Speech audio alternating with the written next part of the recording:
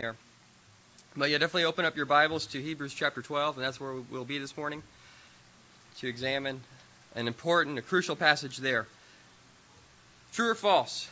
True or false? The Christian life is easy. Wow, okay, overwhelming response of false. I was going to say true, but okay. I met a staff person at the camp this past week, and this person had an extremely tough childhood, adopted as a baby, and grew up in a Jewish home with Jewish parents, but faced lots of emotional abuse. Her brother faced physical abuse, and even up to this day as an adult, they still try to control her circumstances. So she gave her testimony, and one very interesting part of her testimony was that as she became a believer, she had people discipling her and doing Bible studies with her. She started to come across passages that talked about the difficulty of the Christian life. And that was actually, believe it or not, that was a surprise to her. She thought, wow, how could anything be harder than what I've gone through already? And that was a legitimate response. But, as we've answered, the Christian life is not easy. It's not easy. Why does the Christian life seem so difficult? Why does it seem so difficult? Sometimes we can't quite get our hands around it. Sometimes it just seems hard. We don't have ways to explain it. It's hard because the Christian life is a disciplined course of study. Is it easier to go to a class or easier to stay at home? Which one's easier? It's easier to stay at home. It's harder to go to that disciplined course of study. Whatever that might be, whatever your field of study might be, that's the more difficult route. But that's what the Christian life is. It's a disciplined course of study. And more than that, God is our Heavenly Father. And we receive discipline from Him as His children. We receive discipline from Him as His children. He loves us. He's our Heavenly Father. So in these circumstances, what is required of you? What's required of us as believers? The answer is endurance. Endurance is the answer. But why bother? Why bother with the Christian life? If you've come to the Christian life already experiencing a bad previous life, come to the Christian life and say, wow, this is really tough. It'd be easier to go back to where I was. Why bother with this new stuff? Why bother with the Christian life? Sometimes we ask that, if not vocally, we ask it in our hearts. We say, why am I wasting my time with all these things? I'm trying to do Bible studies. I'm trying to balance all my responsibilities with church. And I'm facing difficulties at home, or facing difficulties from unbelieving family, or I'm facing persecution at work because they think I'm crazy. Why bother with all this? That's our question. I believe our passage today is going to answer these questions. Because almost 2,000 years ago, there was a group of believers. Not sure exactly how many. We're not sure exactly where. But these were most likely Jewish Christians addressed in the letter to the Hebrews. That's like we call it, the letter to the Hebrews. Although, if you read it, it's really more a sermon than a letter. It takes about 45 minutes to read through the whole epistle or the whole sermon, and you see how it flows like a sermon. It makes a statement, reads a passage of Scripture, and then explains it, and then applies it. It's very interesting the way it flows.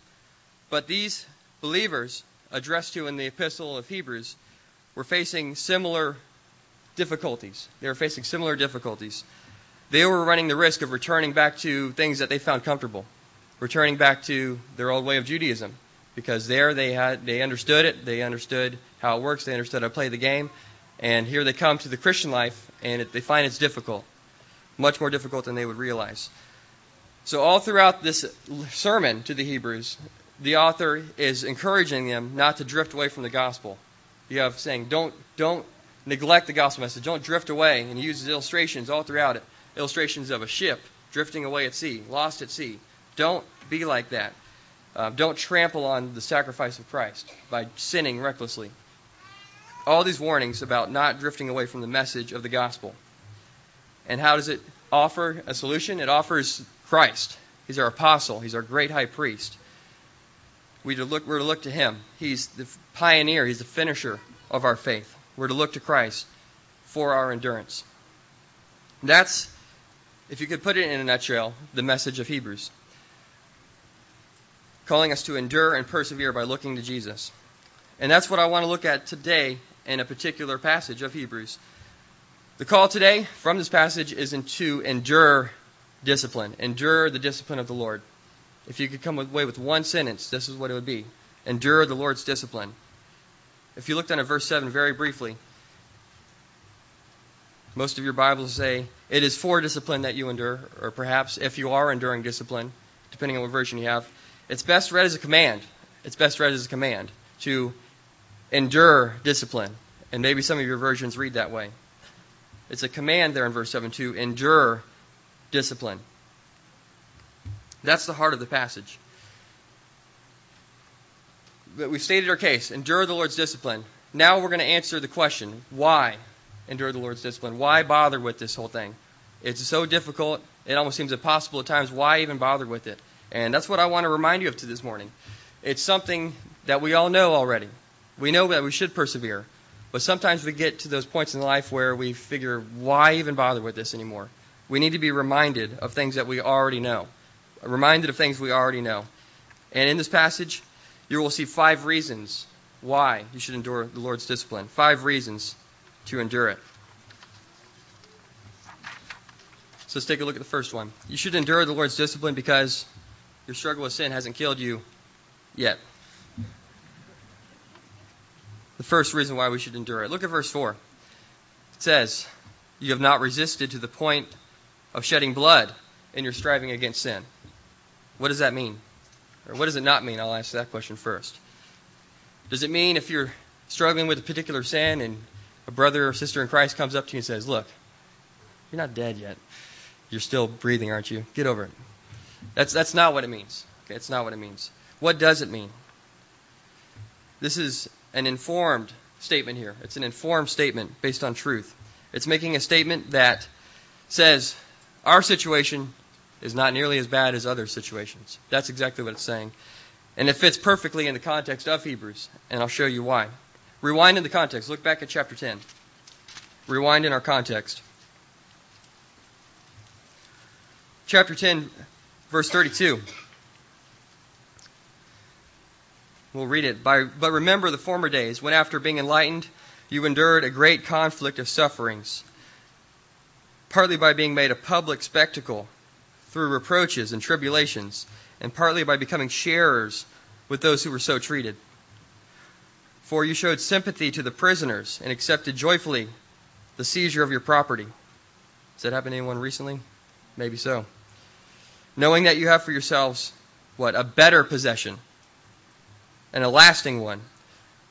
Therefore, do not throw away your confidence, which has a great reward. For you have need of what? Endurance, so that when you have done the will of God, you may receive what was promised. For yet in a very little while, he who is coming will come and will not delay. But my righteous one shall live by faith. And if he shrinks back, my soul has no pleasure in him. Now what's the contrast? But we are not of those who shrink back to the destruction, but of those who have faith to the preserving of the soul. This is one of the best summaries you can find of the Hebrew situation, what they're facing. Seizure of their properties, sharing with those who were ill-treated, these kind of things. Persecution. They were facing persecution. Were they dead yet? Not yet. Were there people who did die based on these kind of persecution? Yes. Who knows chapter 11, the Hall of Faith? Who knows the context of chapter 11? We love that chapter, and rightfully so, but this is the context.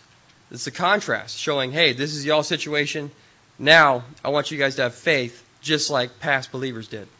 This is the context. And it shows Noah, Abraham, Enoch, Samson, Rahab, lots of people who had faith in the midst of difficult times. And we'll read an even larger or an even bigger contrast down in chapter 11, verse 36. It says, and others experienced mockings and scourgings, yes, also chains and imprisonment. Okay, that's pretty bad. What else? Verse 37, they were stoned. Okay, they were sawn in two. They were tempted. They were put to death with the sword. They went about in sheepskins. I don't think that's a fad yet. And goatskins. Definitely not that. Being destitute, afflicted, ill-treated, men of whom the world was not worthy, wandering in deserts and mountains and caves and holes in the ground. Here's the contrast. This is y'all's situation. This was their situation. You have not yet resisted to the point of shedding blood, and you're striving against sin. That's what it does mean. Now look ahead in the context. Tim already read it for us. But chapter 12, verse 1. Therefore, anyone know why chapter 12 is there? Anyone heard a sermon on chapter 12, 1 through 3? I've heard tons. Going through college and whatever, I've heard tons of sermons on that. But I rarely heard it connected to the context. Therefore, since we have so great a cloud of witnesses, these past believers who can testify to God's grace and can testify to how faith can endure these times of difficulty. Since we have those people, we can take encouragement from that. We can lay aside every sin and the weights that entangle us, trip us up in our race, and we can run the race with endurance, the race that's set before us. And we do it by fixing our eyes on Jesus. He's the author and perfecter of our faith. He had joy set before him, and because of that he could endure the cross, endure that hostility, endure Roman execution on a cross. Despising the shame, he didn't stay there, but he sat down at the right hand of the throne of God. And that's where he is now. And now it calls us to consider him who endured such hostility by sinners against himself, so that you will not grow weary and lose heart. This is the context where we are today. Saying, this is your situation, this was the old believer situation, now you take encouragement from that, and you run the race with endurance. So this is the middle of a race here. It's a marathon, not a sprint, but a marathon. A long race. And now he says, you have not resisted to the point of shedding blood and you're striving against sin. We can endure the Lord's discipline because our struggle with sin has not killed us yet. We're still alive to endure it. That's the point. So he's not trying to be mean or harsh and say, get over yourself. That's not what he's trying to say. He's trying to say, be realistic about your situation. Look at it and look how difficult other people's situations were. That's the point. So just as we think about this, do you find yourself exaggerating your own circumstances? I think I've done that before.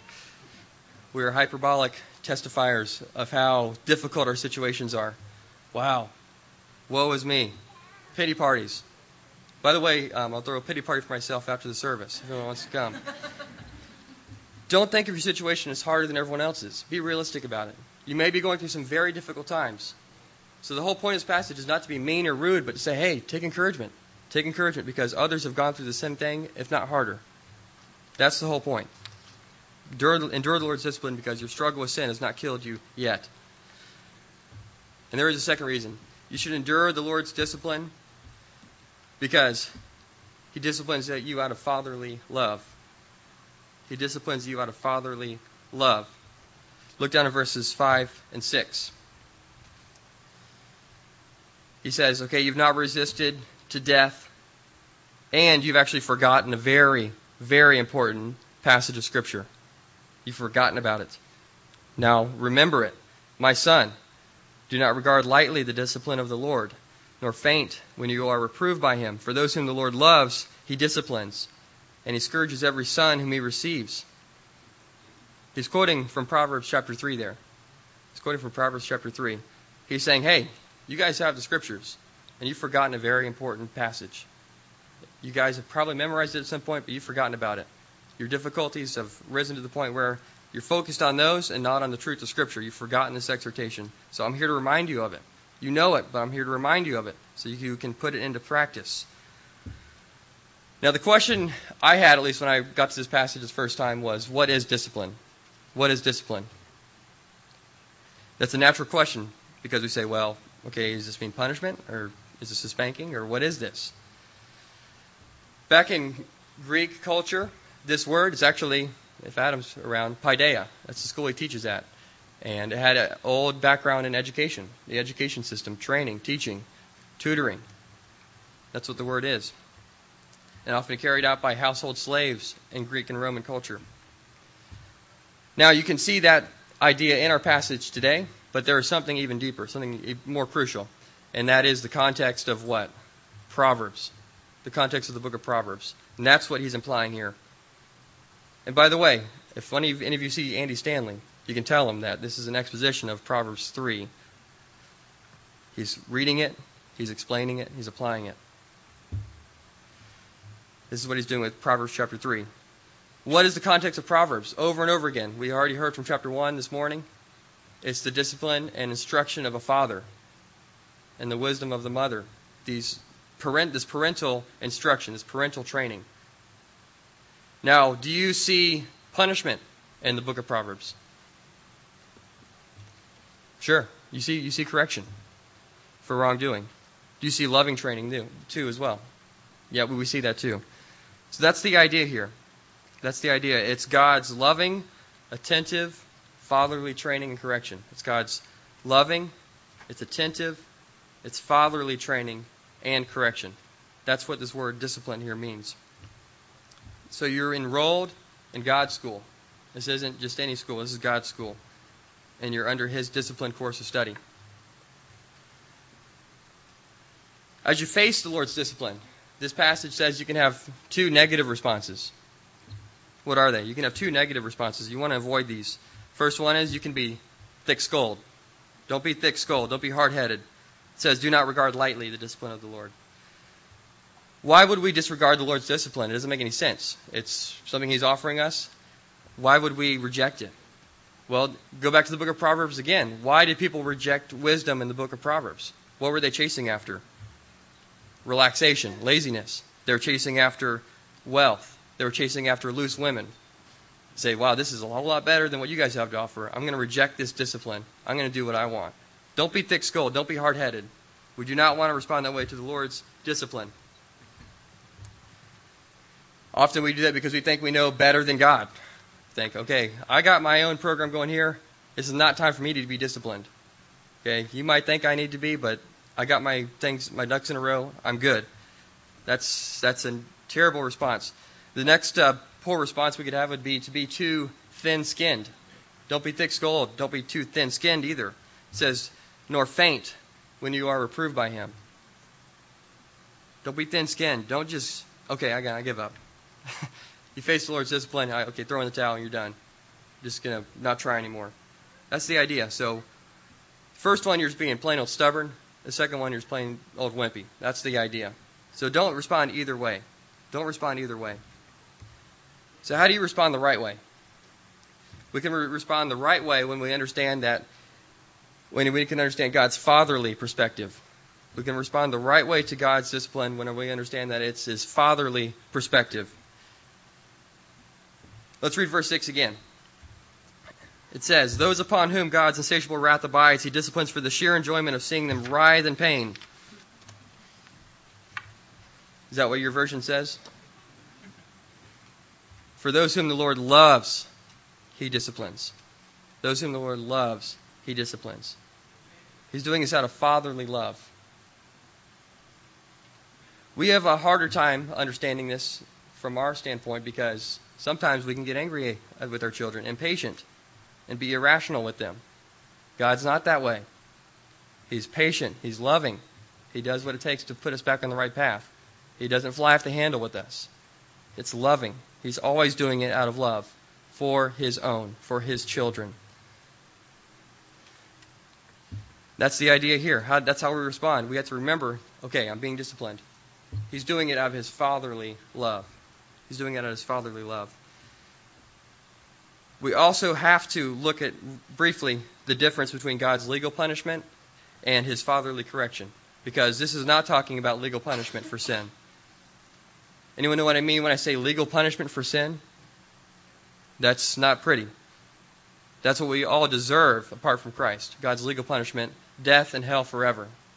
We sinned, even if it was only once, which if someone's done that, I would like to meet you, but even one sin, even one breaking of the commandment deserves God's legal punishment. Instant death. That's what we deserve. That's not what the context is here. We know that from Hebrews because it's made such effort to show that Christ has made this once-for-all sacrifice for sin. He's made it once for all. 10:14, for by one offering is perfected for all time those who are sanctified. One offering. Colossians 2:13, when you were dead in your transgressions and the uncircumcision of your flesh, He made you alive together with Him, having forgiven us all our transgressions, having canceled out the certificate of debt. How would you feel if your financial debt were cleared right now? What about your sin debt? canceled out the certificate of debt consisting of decrees against us, which was hostile to us, and he's taken it out of the way, having nailed it to the cross. That's the point. This is his legal acquittal of us.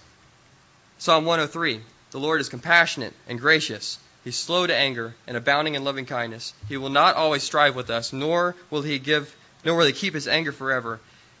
Listen to this, verse 10, Psalm 103. He has not dealt with us according to our sins, nor rewarded us according to our iniquities. For as high as the heavens are above the earth, so great is his loving kindness toward those who fear him. As far as the east is from the west, so far as he removed our transgressions from us.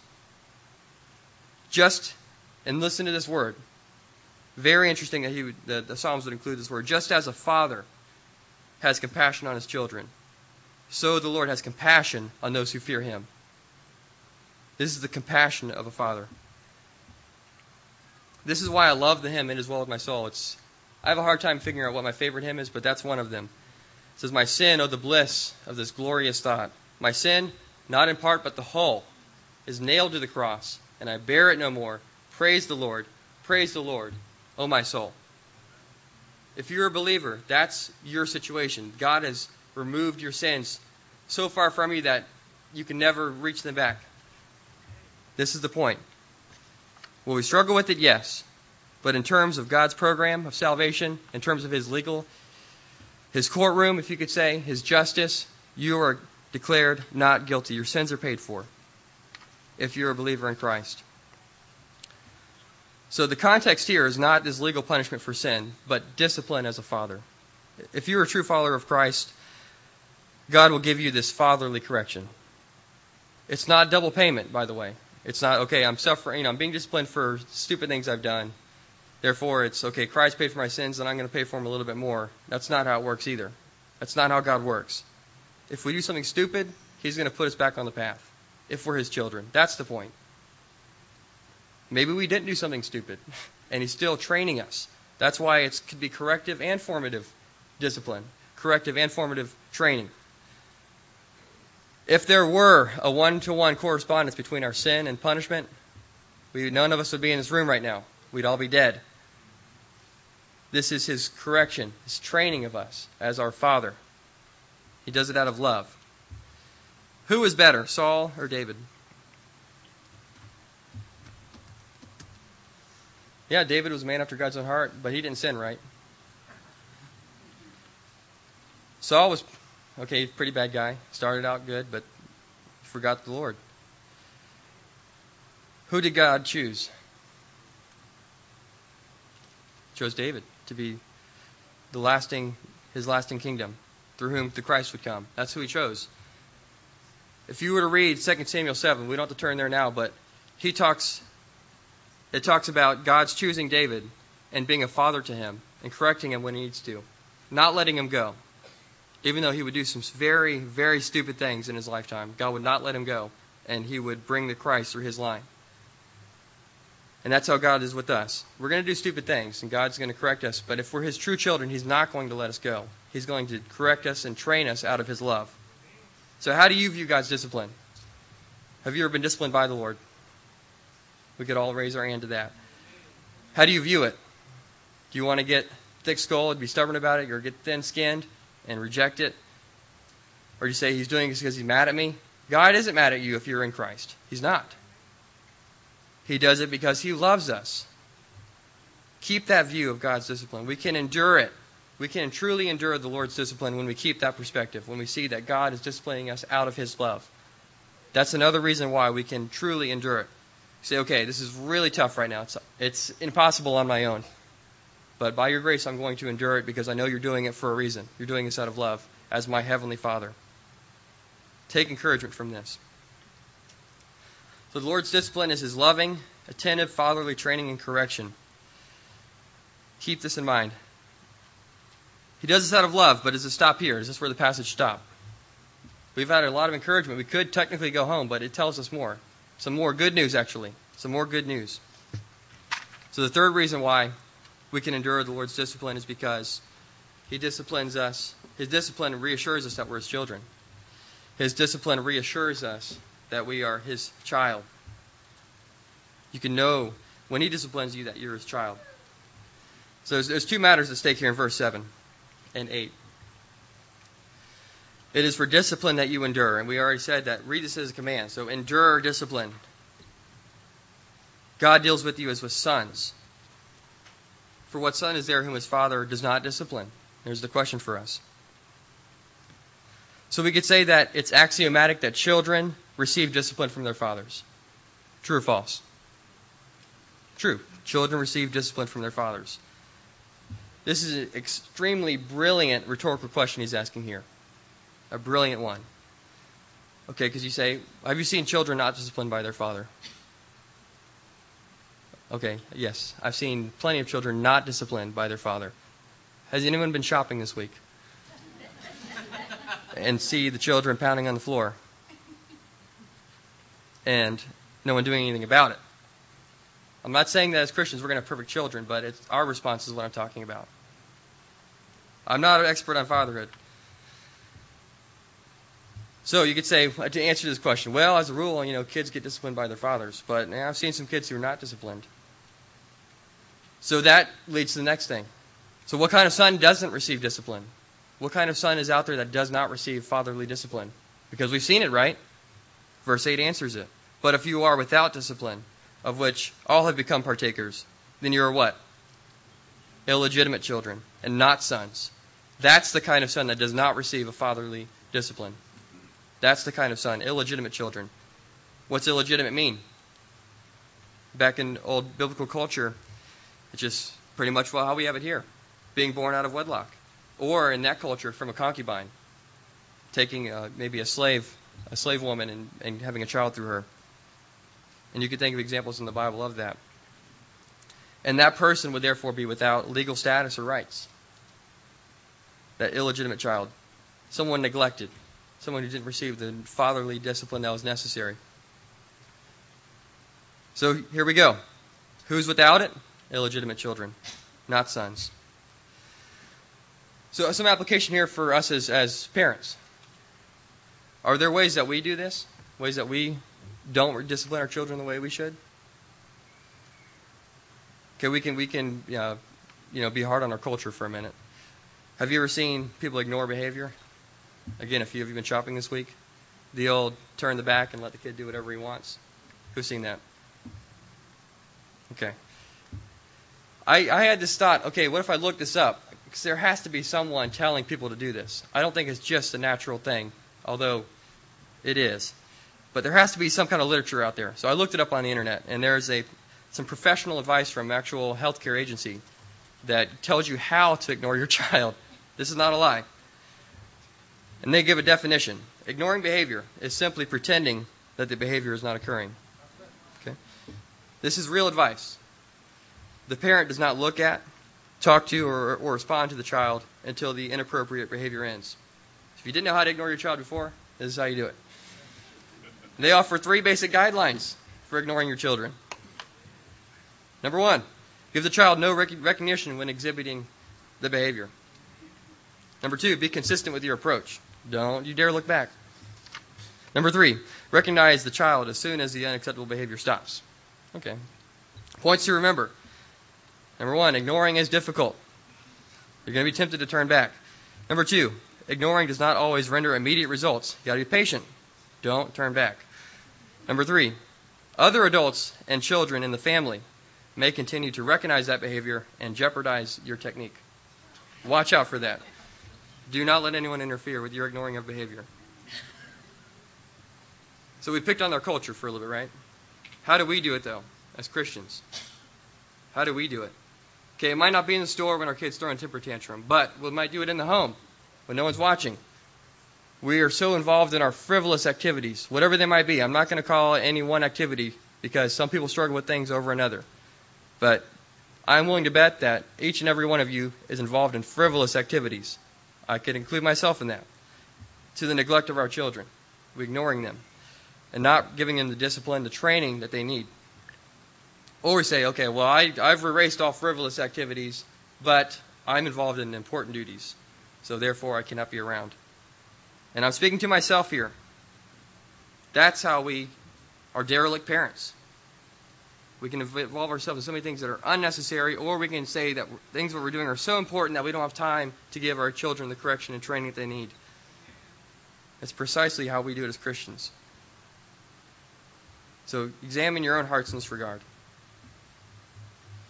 So God's discipline, however, God's discipline is how He shows us that we are His true children. Anyone want to be an illegitimate child from God's perspective? That seems to be the scariest place to be, an illegitimate child and from God's perspective.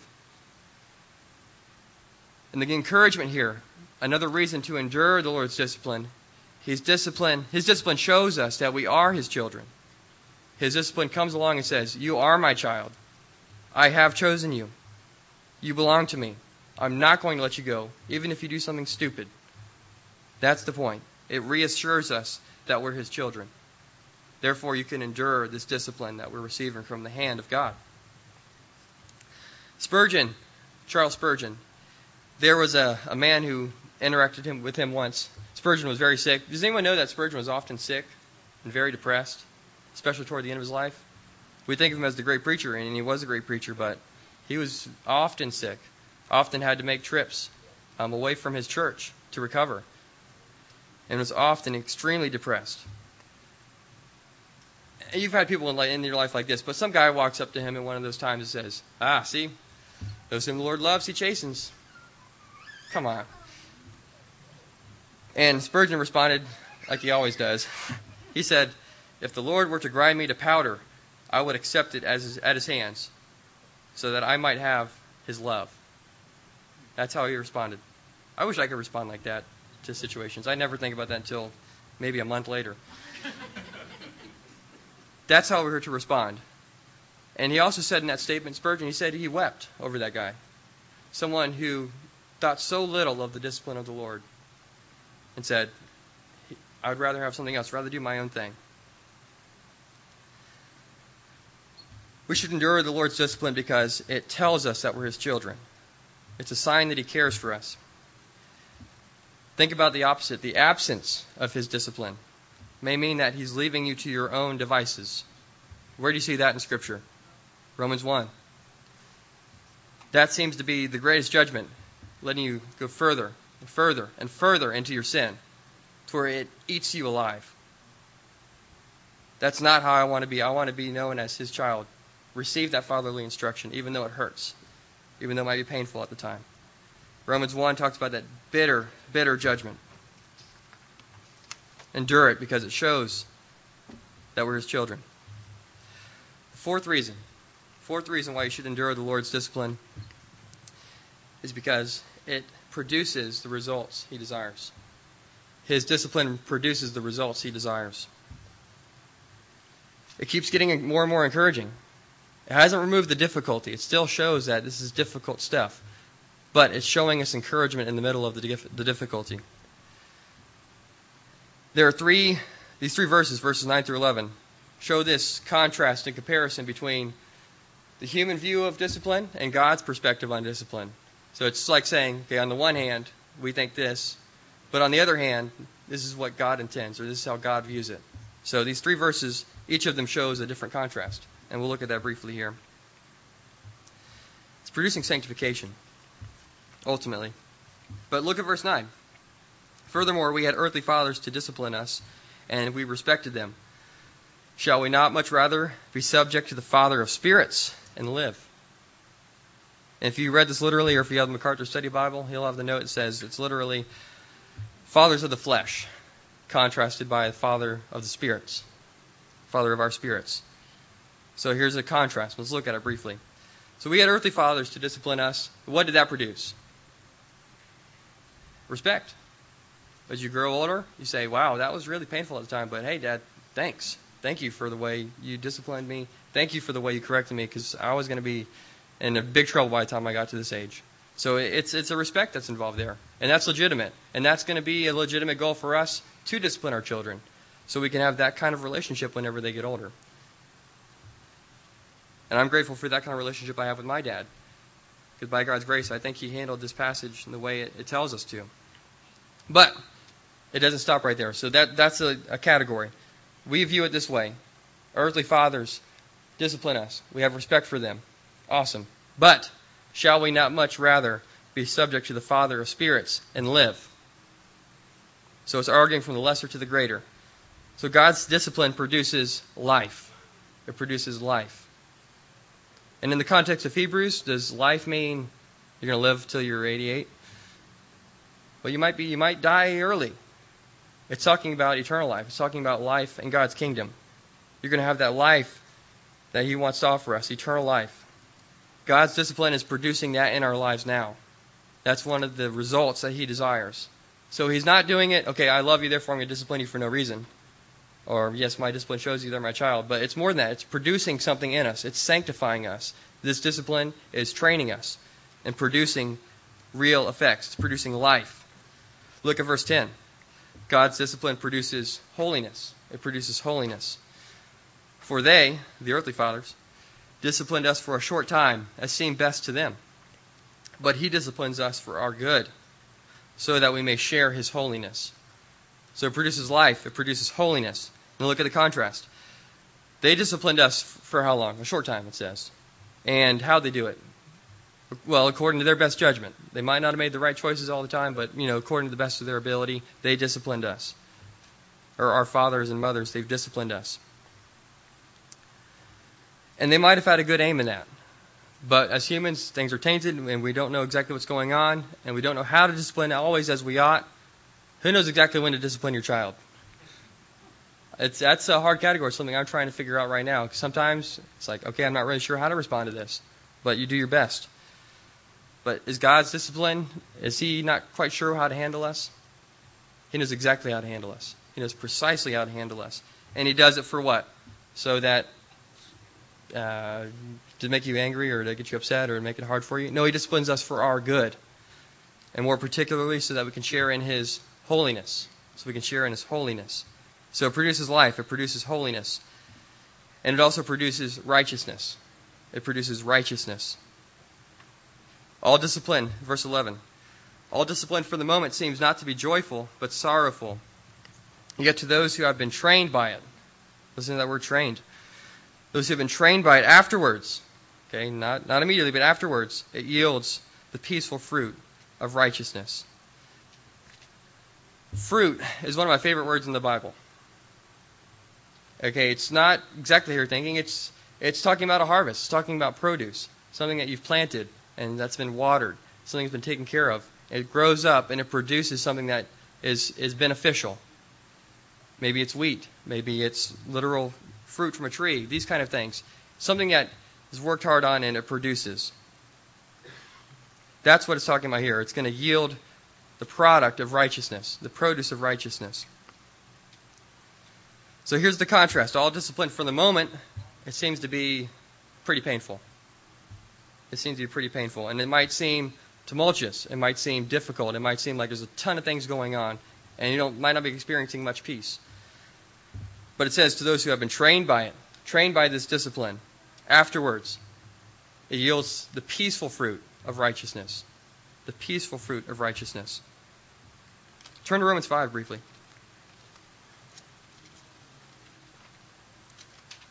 Some other testimonies from Scripture on how endurance produces things, produces desired benefits. Romans 5:3. And not only this, but we also get really upset in our tribulations and moan and groan. No, and not only this, but we also exult in our tribulations, knowing that tribulations brings about perseverance, and perseverance, proven character, and proven character, hope. And hope doesn't leave you anywhere, right?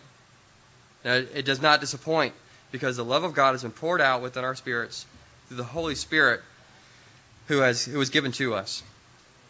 Look at 1 Peter chapter 1.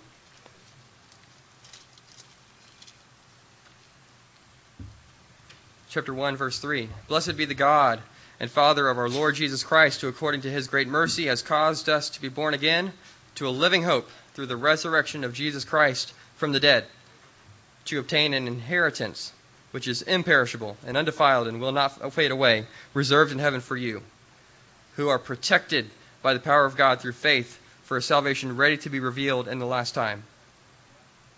So that's our heavenly perspective, our future perspective. In this you greatly rejoice. Yes, we do rejoice in that. We're looking forward to that. Even though, now, for a little while, if necessary, you have been distressed by trials. So that, and here's the reason, so that the proof of your faith, being more precious than gold, which is perishable, even though tested by fire, may be found to result in praise and glory and honor at the revelation of Jesus Christ. So our trials, our tribulations are producing the kind of results that God wants. It's producing in us sanctification. This is why He's doing this. We can endure the Lord's discipline. We must endure the Lord's discipline because it is producing what God desires in our lives. If you try to cut God's discipline short, then you're trying to cut off these benefits that God's working in your lives. That's what you're attempting to do in essence. That doesn't make any sense. Endure it because He's working in you what He desires. He's not trying, He is sanctifying you if you are His true child. So that's the fourth reason. Endure it because it produces the results that He desires. And briefly, number 5, the fifth reason why you should endure the Lord's discipline is because the Lord offers you strength and encouragement to keep going. We talked about metaphors in this passage. Started with the race in verses 1 through 3, right? And then it moved to a metaphor of fatherly correction and training. Verses 12 through 13, return back to the race metaphor. Back to the race metaphor. So the race is still going, in other words. The race is still happening. It's not over yet. And the Lord is offering us strength and encouragement to keep going. Therefore, we should endure His discipline. He offers us strength to finish the race. Verse 12. Therefore, strengthen the hands that are weak and the knees that are feeble. Okay, this is not a useless command. He's saying, okay, you guys are battered enough, and just go ahead and do this. Just go get strengthened.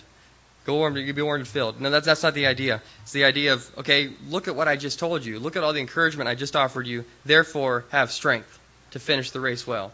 Based on everything you've already heard me say, based on the exhortation which is addressed to you as sons in Proverbs chapter 3. Take encouragement from this and gain strength from these truths. That's what He's telling us. So it's not a useless command here. And He also says to take appropriate measures for healing to happen.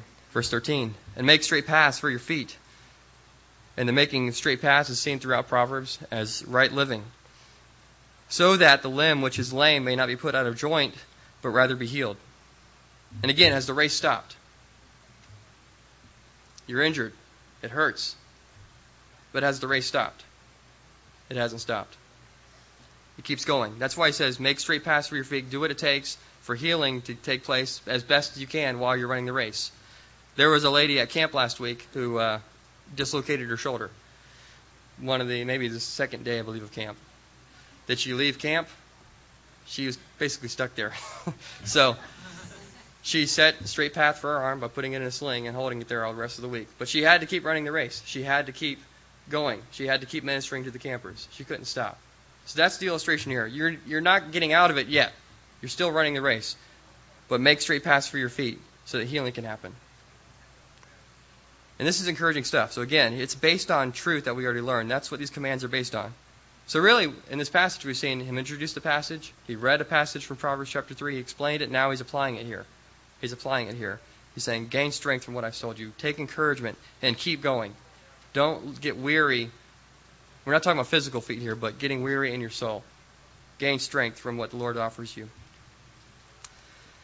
So as we wrap up, there's a few things that we touched on, but I want to emphasize them more now as we take this passage away, take this home with us. Please avoid pride. Don't go out saying, okay, I'm not so immature that I really need the Lord's discipline. Say, okay, I'm pretty strong, Lord. I've been a believer for 20 years or whatever. I don't need this anymore. We never outgrow the need for the Lord's discipline. You never outgrow that need. Does the type of correction differ between stages in the Christian life? Sure. We see this in our earthly relationships. Our toddlers need different correction than our teenagers do. But do we ever outgrow the need for the Lord's discipline? The answer to that is definitely no. We never outgrow it. So don't be so prideful to say, I don't need it anymore. Humble yourselves under the mighty hand of God. Beware of superstition. Any of you superstitious? Karma, any of that?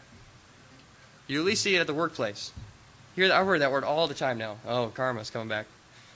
Oh, I did such and such. Karma. Or, oh man, you better watch your back now. You did that. Oh no, I said a curse word. The Lord's going to give me a flat tire on the way home. Are we superstitious? Better watch my back kind of mentality. Calvin in his Institutes said, the most audacious despisers of God are most easily disturbed, trembling at the sound of a falling leaf. They're so ungodly, so wicked, that they're so afraid that the Lord's going to strike them down or something bad's going to happen to them. They call it karma. They don't call it the Lord's discipline or the Lord's judgment. They call it karma. They call it superstition, whatever. Please avoid that. And don't run into that trap as Christians either. Don't say, okay, well, I sinned, therefore I'm waiting for it now. Lord, when are you going to do it? That's not what the passage is talking about. It's not telling us to do that. It's out of love. And that's what I really want you to take home with this. Broken homes.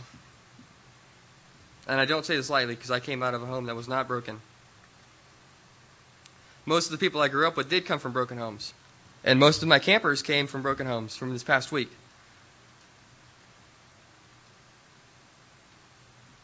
I had a camper whose dad walked out. And now he's growing older as a teenager. He doesn't have that kind of instruction. One camper said he never met his father. And I've known countless people who have been in that exact same situation. People who are illegitimate children from an earthly standpoint. And this brings extreme pain. And this is the norm now. It's a lot rarer to see homes that are not broken. If you're in God's family, that home is not broken. It's not broken. It never will be broken. So it's going to be painful here from an earthly standpoint. It's painful, maybe in your circumstance at home. And I know a lot of you, and it is painful. But this is the encouragement of the Scriptures. God's home is not broken. He's your Heavenly Father. He's disciplining you out of love, and He's not going to let you go. He knows your every step. He knows your every thought. So I don't say that lightly. And be encouraging to others. So don't be prideful. Don't be superstitious. Take encouragement that God's home is not broken. And encourage others.